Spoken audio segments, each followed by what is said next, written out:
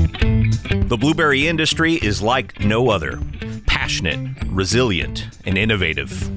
This podcast is your source for the latest information on the production, markets, research, and technology related to blueberry production.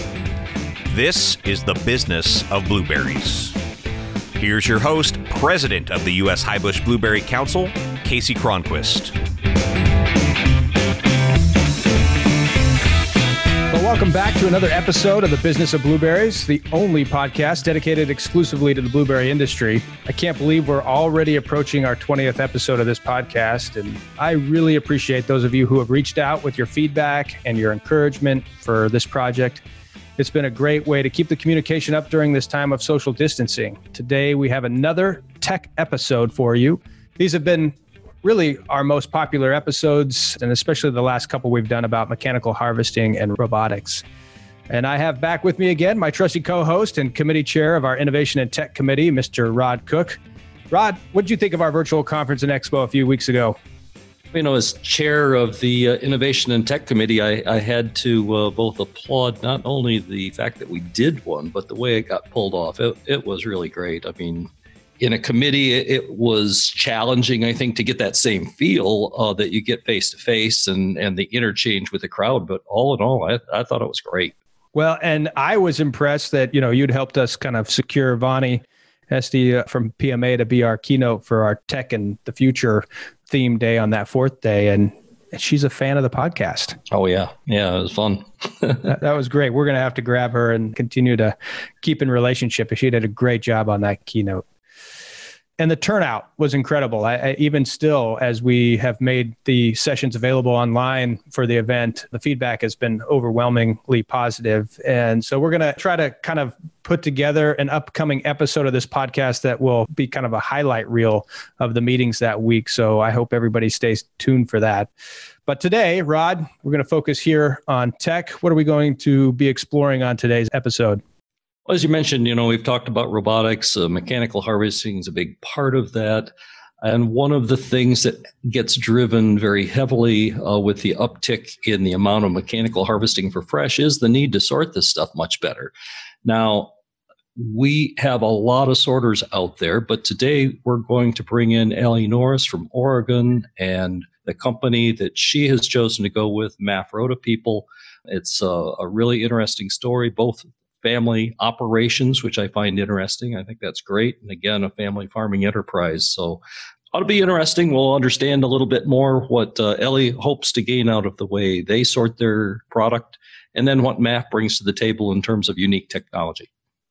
Well, I am looking forward to digging in here. Sounds great. But before we dive in for our featured conversation, it's time for the crop report. Now that we're in the fall season, it's really important to understand what's happening with the production coming out of South America and Mexico. In the weeks ahead, we're going to be hearing directly from Chile and Peru and Mexico. So here, once again, is your blueberry crop report. It's time now for the Blueberry Crop Report, an update on crop conditions and markets from important blueberry areas around the globe. Today, you'll hear from Jose Luis Bustamante in Mexico and Luis Vegas in Peru. This was recorded on October 28th, 2020. Good afternoon. This is Jose Luis Bustamante from Mexico, president of NABC. As we mentioned in the past podcast, we have the Mexico season of blueberries export is not yet in full gear. We're just starting with some of the early prunings and the ones that prune something in February or March. So there's some small volumes going out. Weather, on the other hand, is being perfect. It's warm days, cold nights. Its main harvest area is mainly the central Mexico, Jalisco and Michoacan states. So in a season-to-date number, we have 1.5 million exports. And for those 1.4 million pounds going to the U.S. market, is compared to the last year, is 11% higher.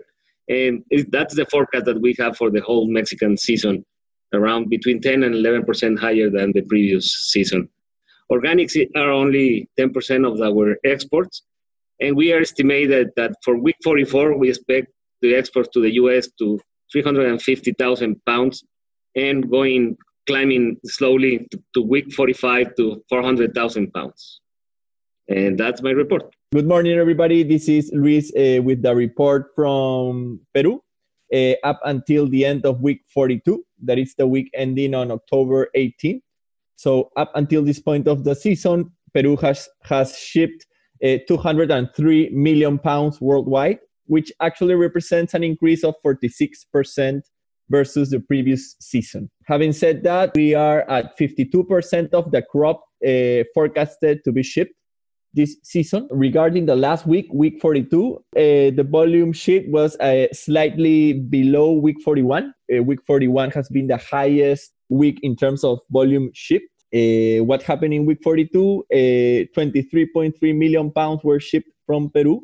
From that total, 12.7 million pounds have been shipped to the US. That's all for the fresh sector. Regarding the frozen exports, as I mentioned before, the participation of frozen it's quite small compared to fresh exports. So up until this point of the season, Peru has shipped 8.8 million pounds up until the end of September. Our forecast for the Peruvian season up until March next year is of 390 million pounds. So that's a report from Peru. Well, thank you so much to our colleagues from around the world who take the time to participate in these crop reports. It's been great to see some of our South American counterparts involved since their season has started up as ours has come to a close. Well, Rod, let's introduce our featured guest for today's episode on optical sorting. You bet. Today we've got Ellie Norris, a second-generation grower in Oregon, obviously. For those that know Paul Norris, her dad, and Sandy, her mom. Ellie's the owner-manager, but I think, as she may even allude to, her primary job is running the whole darn thing, and she's put in some huge amounts of time into the operation, pretty much as most of you guys out there who do farm as well. She's running 24 hours a day, 7 days a week for quite a few weeks in a year. And so it's a big job. She's doing extremely well. The Norris Farm's known for their very high quality, relatively early production out of the state of Oregon. And so we're really happy to have Ellie here. We also have Bryan Brown. He's the general manager of MAF-Roda Robotics, Pacific Northwest. And he has been with them quite a long time, and was going to explain to us a little bit about MAF-Roda. There are a lot of sorting companies out there, but MAF is pretty interesting. Again, a family operation, actually. And we probably don't know as much about that organization as some of the more common ones that you might hear about. So that's why we actually decided to set up this interview to see what their offering are and how they're using technology. So I guess with that, I'd like to make sure you guys have a chance to sort of introduce yourself. Ellie, why don't you go ahead and talk a little bit more? I kind of gave a very brief glaze over, but go ahead and talk with our listeners. Well, I mean, how do you follow an introduction like that? You nailed it on the head. Second generation blueberry grower, packer. We specialize in fresh pack and export quality fresh blueberries. So my dad and I work together every single day, which if you know my dad, that's entertaining. And about 3 years ago, we brought in MAF Optical Sorter into our facility. And I've been working very closely with Bryan ever since to get it absolutely perfect. Super. Well, thanks. Hey, Bryan, why don't you talk a little bit? I probably know more about the company than I know about you exactly. So why don't you give us a little bit of a rundown, both on yourself, but I'd also like you to kind of do a more proper introduction of the company. Sure. So one correction is that I've moved from the general manager to sales as a transition. Great. So there is a new general manager here. So as far as MAF or this industry, I've been in the industry since 1993. Starting out with a competitor, and we started out with apples and pears and then transitioned to the cherries. But MAF is a company that does anything in produce, mainly fresh pack. We do a little bit of processing, but most of what we do is fresh pack. So we start out in this area in the Pacific Northwest. We're located in Yakima. We're a satellite of the main corporation or the main company. MAF-Roda is located in France. And MAF-Roda actually started out in 1905 in Algiers. The family lived in Algiers with orchards and started developing packing equipment. When we look at the equipment that we have to offer, really what we do as a company, we look at product as an individual. If you look at how apples are packed and a consumer buys, most consumers buy an apple one at a time. They'll reach into the stack that's at the consumer and they pick that apple up. And so when we grade and sort apples, it's based on one product at a time. And what we've gone to in the transition going to blueberries is that MAF has developed many different types of sizers for all different types of products. And we've crossed that technology into different commodities. Right now, what's going on with MAF, there's a continued research and development. And I think our R&D budget is probably more than usually the gross sales of most of our competitors. Thanks, Bryan. That's a great introduction to the company. It's very widespread. It's, of course, you're across so many different crops, which I think is always a neat thing because the more exposure to the various sorting requirements and quality controls, the overall level of understanding of any one, I think, seems to go up a little bit. Hey, before we get too far into any specifics here, obviously, we have a fairly well blueberry educated core of people listening to us, but we do have some people who are just listening in. And we talk a little bit about what this sorter that we're talking about here does for you, Ellie. Can you just, without going into detail, we'll get into the specifics later on this machine and how it works for you, but just in general, from a grower's perspective, why do you have a sorting machine in the first place? Oh, okay. So in a broad sense, a sorting machine allows us to sort imperfect blueberries from blueberries that up to the standard we want to ship out for fresh pack to customers. And that includes green reds, damaged, or anything that's too soft to go into a fresh pack. And that's a very broad sense for any sorting line that you would have in a pack house.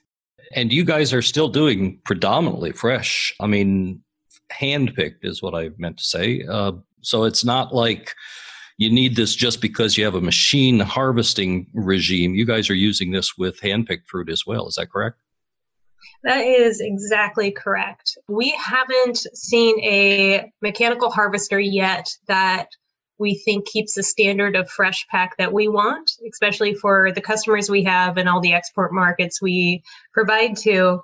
We're always looking, but we haven't seen one yet that can get the job done and treat the fruit gently enough for what we want to do. So the optical sorter at our end was mostly for labor issues and just maintaining precise quality as much as we can.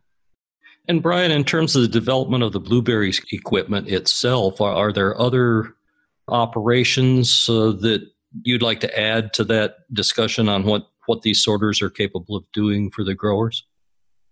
Well, I think that when we came into the market 3 years ago with Norris and Blue Mountain's another customer we have in Washington State that has an 8-lane blueberry sizer.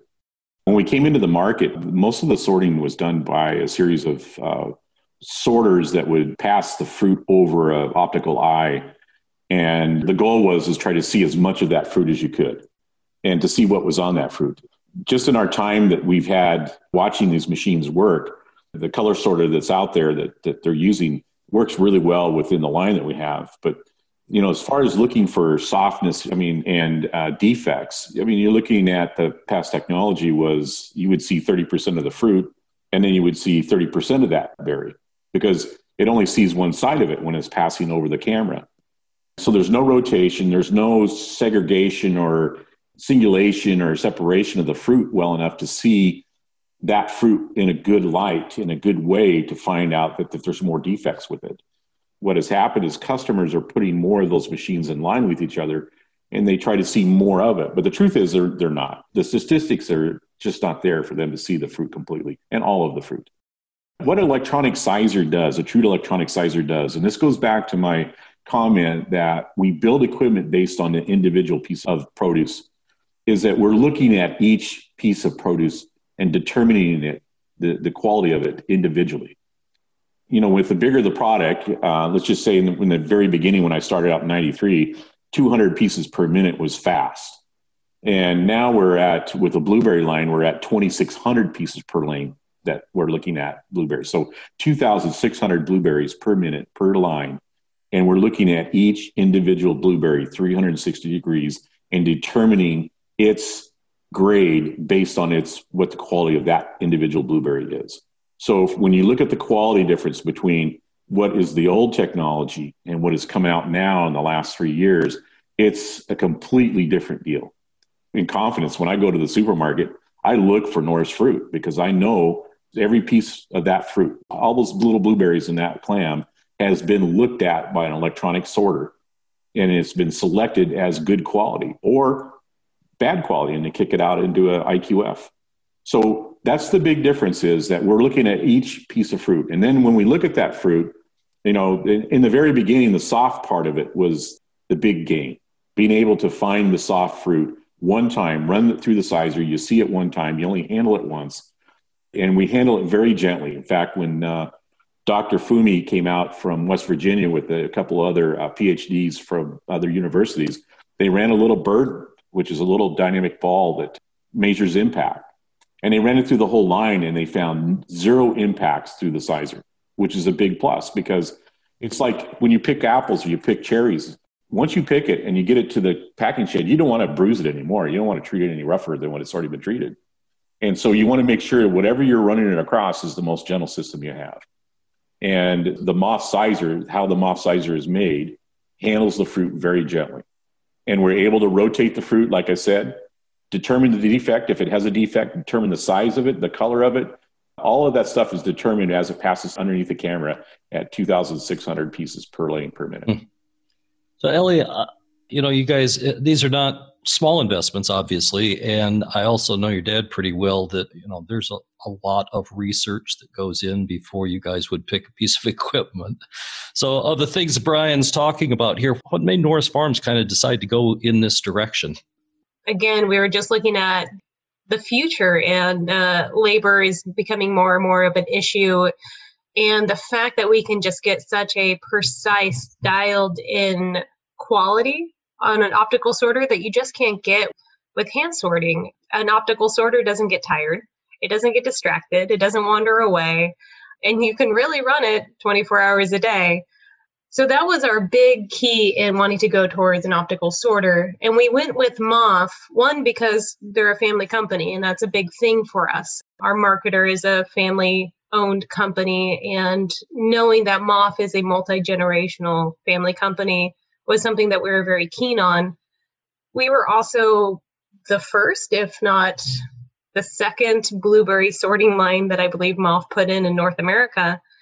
And so being able to be on the ground floor and help design, in a sense, and work with them and develop it and really share our knowledge with their company was something that we really wanted to do. We just didn't want to buy something off a shelf and plug it in and go. We really wanted to get a custom machine that worked for us and our needs. And the last 3 years have been amazing. We've gone back to the drawing board multiple times with MAF, and they've listened to our concerns and our ideas and ran with them. And now we have a fantastic machine. Well, and today I have the privilege of introducing a new segment to the Business of Blueberry podcast, our new Marketing Boost segment. This is where Vice President of Marketing and Communication, Jeni Sparks, who you met on episode 17, will provide a tip, tool, or trend to help boost your blueberry business. So here's Jeni. Welcome to the first Marketing Boost. I'm Jennifer Sparks, Vice President of Marketing and Communications for USHBC and NABC. Today, I'd like to talk about authenticity. Think about the brands that you gravitate to and the social media accounts or digital communications that garner your attention. What makes them stick out from the noise? It's their ability to resonate with you, to speak your language, to meet you where you are. In today's increasingly cluttered communications landscape, we need to find ways to capture our customers' and consumers' attention in a way that breaks through the clutter. So whether you're a grower reaching out to a supplier reaching out to a retailer, or anyone in the blueberry industry trying to capture the attention of the consumer, our communications need to speak to our audiences in ways that resonate. Or in other words, to show them that we know them. A key point to remember in any promotion or communication is that the expectation of today's customer is that they will engage with a brand or company that makes it about them. In fact, 80% of customers say experience is as important as the brand's offerings, and 72% of customers share a positive experience with more than 6 people a week. That's powerful. So when we can give the customer a more personalized experience, an authentic experience, we make more meaningful connections. As you go forward in your communications this week, whether it's to employees, suppliers, stakeholders, or customers, try to communicate from the standpoint of what's in it for them, and you might just start to see a difference. This has been your Marketing Boost. Thank you for your partnership, as together we inspire the world to experience the amazing benefits of blueberries. So, Bryan, one of the comments we often get when we talk about technology, and obviously as a technology chair, I'm very sensitive to it, is that, a lot of people look at some of this new technology and just go, it's only appropriate for really large farms and things like that. I mean, can you give us sort of a range or a scope of the kind of farm enterprises you guys do work with around the world that are looking and fitting this technology into their operations? We have Blue Mountain, which is down at Pasco, and they have an 8-lane with 4 drops. So it's a small, compact line. I think it fits into it was what their tractor barn it was at one time. And then what they're doing is they're doing the same thing that a Norris is doing. They're dumping the fruit out of a flat into a blower to a Weco color sorter, onto the sizer, and then they're refilling back into that flat, and they're taking it over to a clamshell machine and running it through a clam. And it's a small operation. It's not very big. And if we look at worldwide, MAF has quite a few lines out there. We have the least amount of lines in the U.S. And I think some of it's the reluctance of moving away from what everybody's gotten used to, simple systems. So what we see throughout the world, France and Spain just put out a dozen blueberry lines that were just put out, and most of them were small ones. There are some big operations, but most of the lines are in a single 8-lane or a single 12-lane.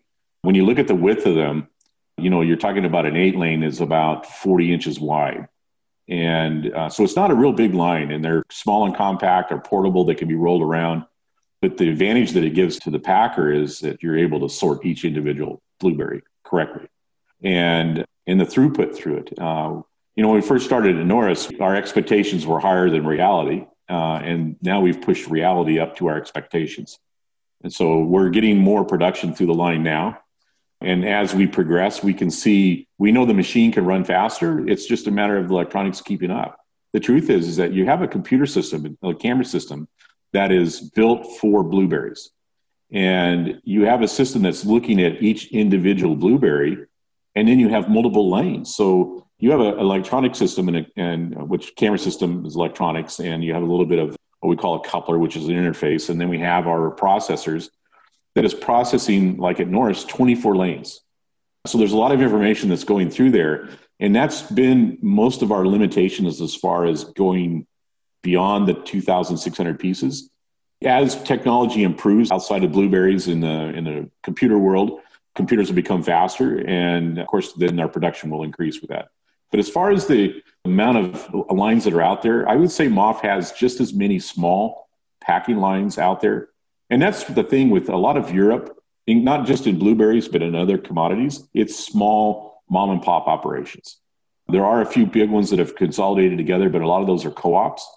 And even in some of these co-ops, like we just sold a line into SA Co-op out of Italy, and they actually ran it this last year. Some of the growers are looking at buying their own little sizers and running their own lines, and then bringing it into the co-op for the co-op to handle the marketing side of it. So that's kind of the direction we hope to see that the U.S. goes into. Great. I know you brought up Fumi Takeda a few minutes ago. I know one of the areas that he and Dr. Lee out of Georgia have really sort of pioneered is the use of IR in terms of detection of internal bruising in these berries, so that you can actually not just see what's bad today, but you can get a good idea of what's going to be bad down the supply chain road a little ways. Are you guys moving towards the IR sensors and those kind of things as you're looking at the fruit in a 360 view?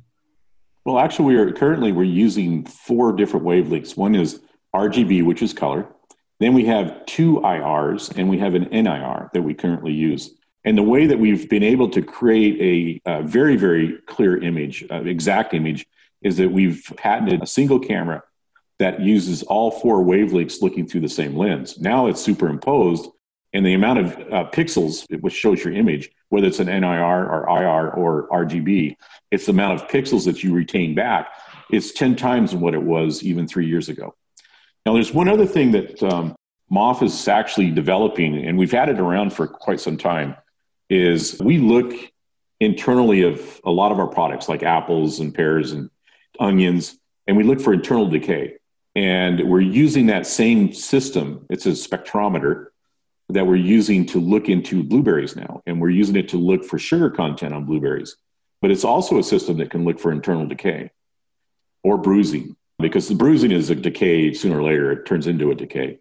And it works really well. And so one of the things that we're pushing forward is to provide that NIR system to all of our existing customers in the U.S. for blueberries and provide it on a future quotes to anybody else. So sometimes when you open up a clam and you bite into a blueberry and it's not as sweet as what you expect it to be, is one of those times when you wish they had an NIR.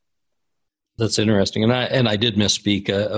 Dr. Lee's work has shown the NIR is really where they're getting that internal image of bruising, even at very, very, very early stages. So, well, that's really interesting. Ellie, I guess my question to you is, this is maybe a little more technical for some people than what they would have liked to hear, but with that kind of technical information available, how difficult is it from the grower perspective, the packer perspective, to, dial this in so that you're happy?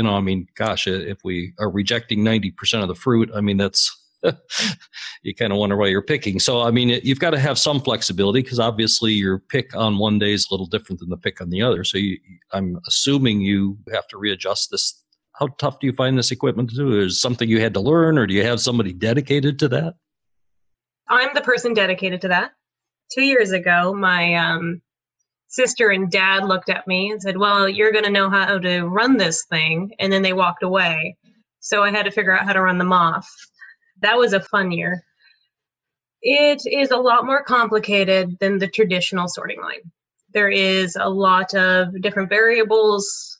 One thing that was very helpful on my sense is just my background in science and computers, and it took a while. It took a lot of hand-holding, but now I feel very comfortable going into that program and tweaking and modifying and adapting it to get the best quality for the type of variety of fruit that I'm currently running, because that's a big variable in it too. The blueberry growers and packers out there know each variety has its own distinct characteristics, and being able to dial it in so you aren't ejecting fruit that has too much bloom on it, or an oddly shaped one, or that kind of stuff. So it took some learning, but now I feel very comfortable with it. But it's something to keep in mind if you're looking into getting an optical sorter. You need to have someone who is dedicated to learning the program and who is available to make those tweaks throughout the day. It's not a plug and play kind of machine.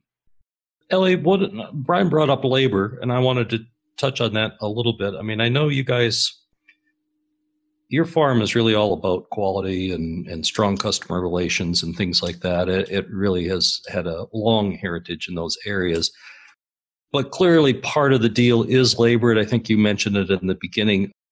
Can you quantify what sort of labor savings you're seeing from a machine like this in your line? What's it doing in terms of the labor savings for the farm itself?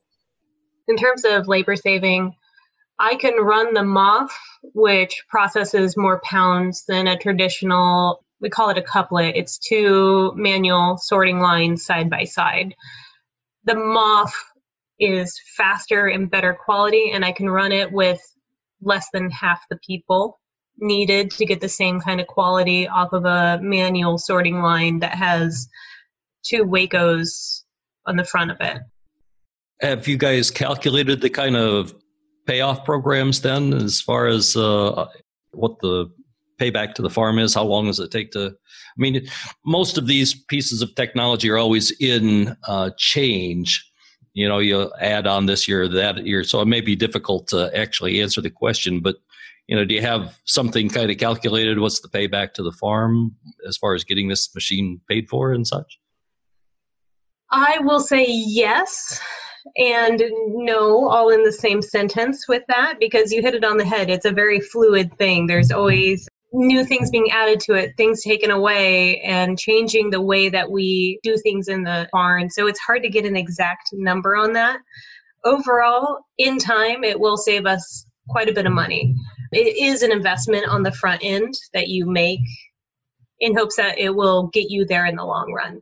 So it was one that we are willing to make, and we have been talking with MAF about doing another line in the next couple of years, just to keep that forward thinking going.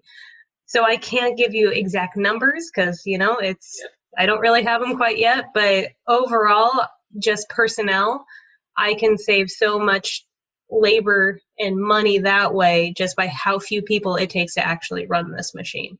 That's cool. Hey, Rod. Yeah, I was going to Kasey. I was going to dig a little bit on that question because I please. wanted to kind of bring up what I heard Ellie said at the very beginning, what you're talking about now in labor, you know, as being the inspiration for the decision on going with MAF. But we heard from Todd Egan at Costco talk about, I can forgive sour, but I can't forgive softness. And to the extent that you heard somebody like that talk about how important varieties are, quality, characteristics like this. But you're saying, Ellie, that it wasn't about that for you. You were coming at this primarily for a labor savings, correct? Yes and no again. Yes, the ability of the MAF to be more precise with sorting soft has been fantastic. And that has allowed us to have more volume to give to customers like Costco, who we have a fantastic relationship with. And so we've been able to do more shipments that way. If we were running on our manual lines, we just had to run a lot slower to get the same quality, and then stack multiple soft sorters in front of it to hopefully capture all the soft, and then make the judgment call like, well, okay, that pick of that variety isn't the quality that Costco wants to see. And so we choose not to send that to Costco. Having the MAF has allowed us to open the door of more just sheer volume of fruit that we can potentially send to Costco because we know that's the quality that they want. Right. Well, and I guess that is a follow-up question to Bryan, because, you know, Bryan, you were saying North America represents the kind of least amount of lines in your company today. But how many of your customers in North America are coming at this like Ellie did versus, you know, kind of what Todd was suggesting in his keynote, which is it's about this quality characteristic that we're looking for. And how is that customer demographic look like to you? Are you just seeing this as a labor play, or are you also recognizing that there are more growers having to meet a high standard like what Todd was describing? We first started off in the first year, the same year that we sold the line to Norris. We had a lot of interest from many growers, many packers. And I think there's some other dynamics that are involved in the market. You know, prices reflected it, different parts, different territories, you know, selling their product cheaper than other ones, and kind of knocks the legs off from underneath some of the packers and their plans. So we've had a lot of drawings and a lot of proposals out there for people for the new technology, and they've pulled back. We know our initial costs are more than what it is for most people to either stay with their existing lines or get involved into the same kind of a setup that most people are using. But the technology is there, and when you talk to them about what the line's capable of doing, they all want it. They all see a need for it. And in some people, it's because of labor. For some of the packers, it's because of quality. You know, we've had, I'd say half the amount of people that we've talked to are predominantly IQF, and they want to be able to pull out the good fresh pack out of that, what traditionally was IQF for them, and create a fresh pack and develop that. And with their existing systems, they realized that they couldn't do that. So for those people, it was more about the quality and the capabilities of the system to pull the quality out, not necessarily the labor savings on it. All right. So we kind of at that point in time where we try and put you a little bit on the spot. Ellie, you've talked a lot about the machine, what it's been able to do for you. You've also talked that you might be looking to expand that line in the future. So what sort of feedback are you giving, Bryan? What are the changes or what sort of additions would you love to see these guys consider as they move forward to make this line even better for you? It's no secret that we are a very picky bunch down here. And yes, we do make phone calls in the middle of the night if the machine is running and it's not running perfectly. So thank you, Bryan and Ralph and Peter and all the people that I harass all the time. But it is the shrivel, the splits, and in the future, the bruising. It's been great. We've had a programmer down on our farm pretty much all summer working on designing a better split program, a better shrivel program. And we've been working in tandem a lot. So hopefully that rolls out this coming year. And each year it just gets a little bit better. So that's on my wish list. And there's no secret with MAF that is the top of my wish list. Are there other topics you guys would like to discuss? I kind of came to the end of my questions. I don't know if Kasey had anything else, or Tim, or if you guys have other things you'd like to bring up or chat about or make sure it's included in the podcast. If I had to add something for anyone out there looking into optical sorters, after working with MAF and seeing a number of other ones in production and functioning in other pack houses by other companies, keep in mind the cleanability of these machines. Food safety is critical. It's key. And being able to get into these machines and clean it and sanitize it and have it to the level it needs to be is incredibly important. So with the MAF, yes, its footprint is bigger than some of the other machines out there, but the ability to actually physically climb into it when it's not running and fully clean it out is wonderful. Yeah, I don't recommend getting in it when it's running. No, some of us would be kicked out by the soft sorter. We'll just send you to IQF. No, that is really a great point. I mean, with this change in technology and the requirements on food safety now, and I want to thank you both, Ellie and Bryan, for taking time to talk with us today, share with the growers and the people listening out there what your experiences have been and how MAF is working to really improve our blueberry industry. So thank you so much. Thank you, Kasey. Thank you, Rod. Yeah, it's been fun. Let's do it again. Rod, that was fantastic. Great chat with Ellie, and nice to meet Bryan and hear from him and what MAF's doing. I think we'll just kind of wrap things up here with what your key takeaways were from this episode. Well, for a techno nerd, there are a lot of individual things, the statistics and the way they're moving and looking at all these different things. But in all honesty, the one thing that came across through that whole dialogue was the relationship between the manufacturer and the grower. Both friendship, but at a very technical level. For those that know the Norrises, I don't really have to say this, but for those that don't, I will tell you that they would not choose a company simply based upon friendship. If it can't perform at an extraordinarily high level, they're not going to choose it.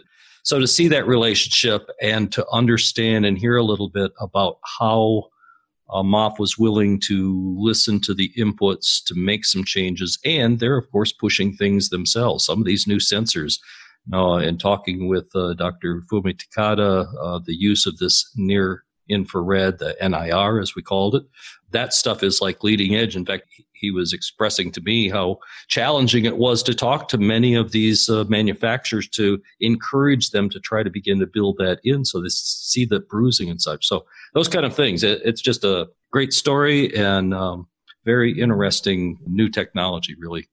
Well, and fascinating too. I mean, that was just that pairing between, what it takes to make it work. In this case, the optical sorter and Ellie, her background and able to kind of fine tune things. And I really liked what Bryan said, that when they started with Norris, our expectations were past reality, and now we've pushed reality up to meet our expectations. And I think that spoke to the teamwork, right? It was really a team effort there. And if they didn't have the Norrises, Ellie in this case, really with her background, able to kind of help them understand her business to that point of success. That was really, I think, a key takeaway for me. I hope everyone thinks it's another good program out there. Our moving on. This was number 19, on to 20 or so. It's been fun so far, and hopefully we'll continue to bring you some interesting things. Encourage any listener out there, if they've got some new technology or they'd like to hear about specific technology, please let me know. You can contact me directly if you have access, or get a hold of people at the U.S. Highbush Blueberry Council, and they can pass on any recommendations and contacts, and I certainly will follow up. Well, you're doing a great job with this tech theme of our podcast series. I enjoy hearing from all these new voices, new people, and it really does speak to, I think, the innovation that is underway and the kinds of things that I think we're all looking for and need, quite frankly, in order to continue to be successful in this business. Another great episode. So thank you, Rod, for putting this together. And that's it for episode 19. So if you found this episode insightful, as Rod said, share it with someone else you know in this industry who could benefit from this information. And so we really appreciate that. And thanks again for listening. We'll be back next week with more innovation, collaboration, family, and hard work right here on the Business of Blueberries.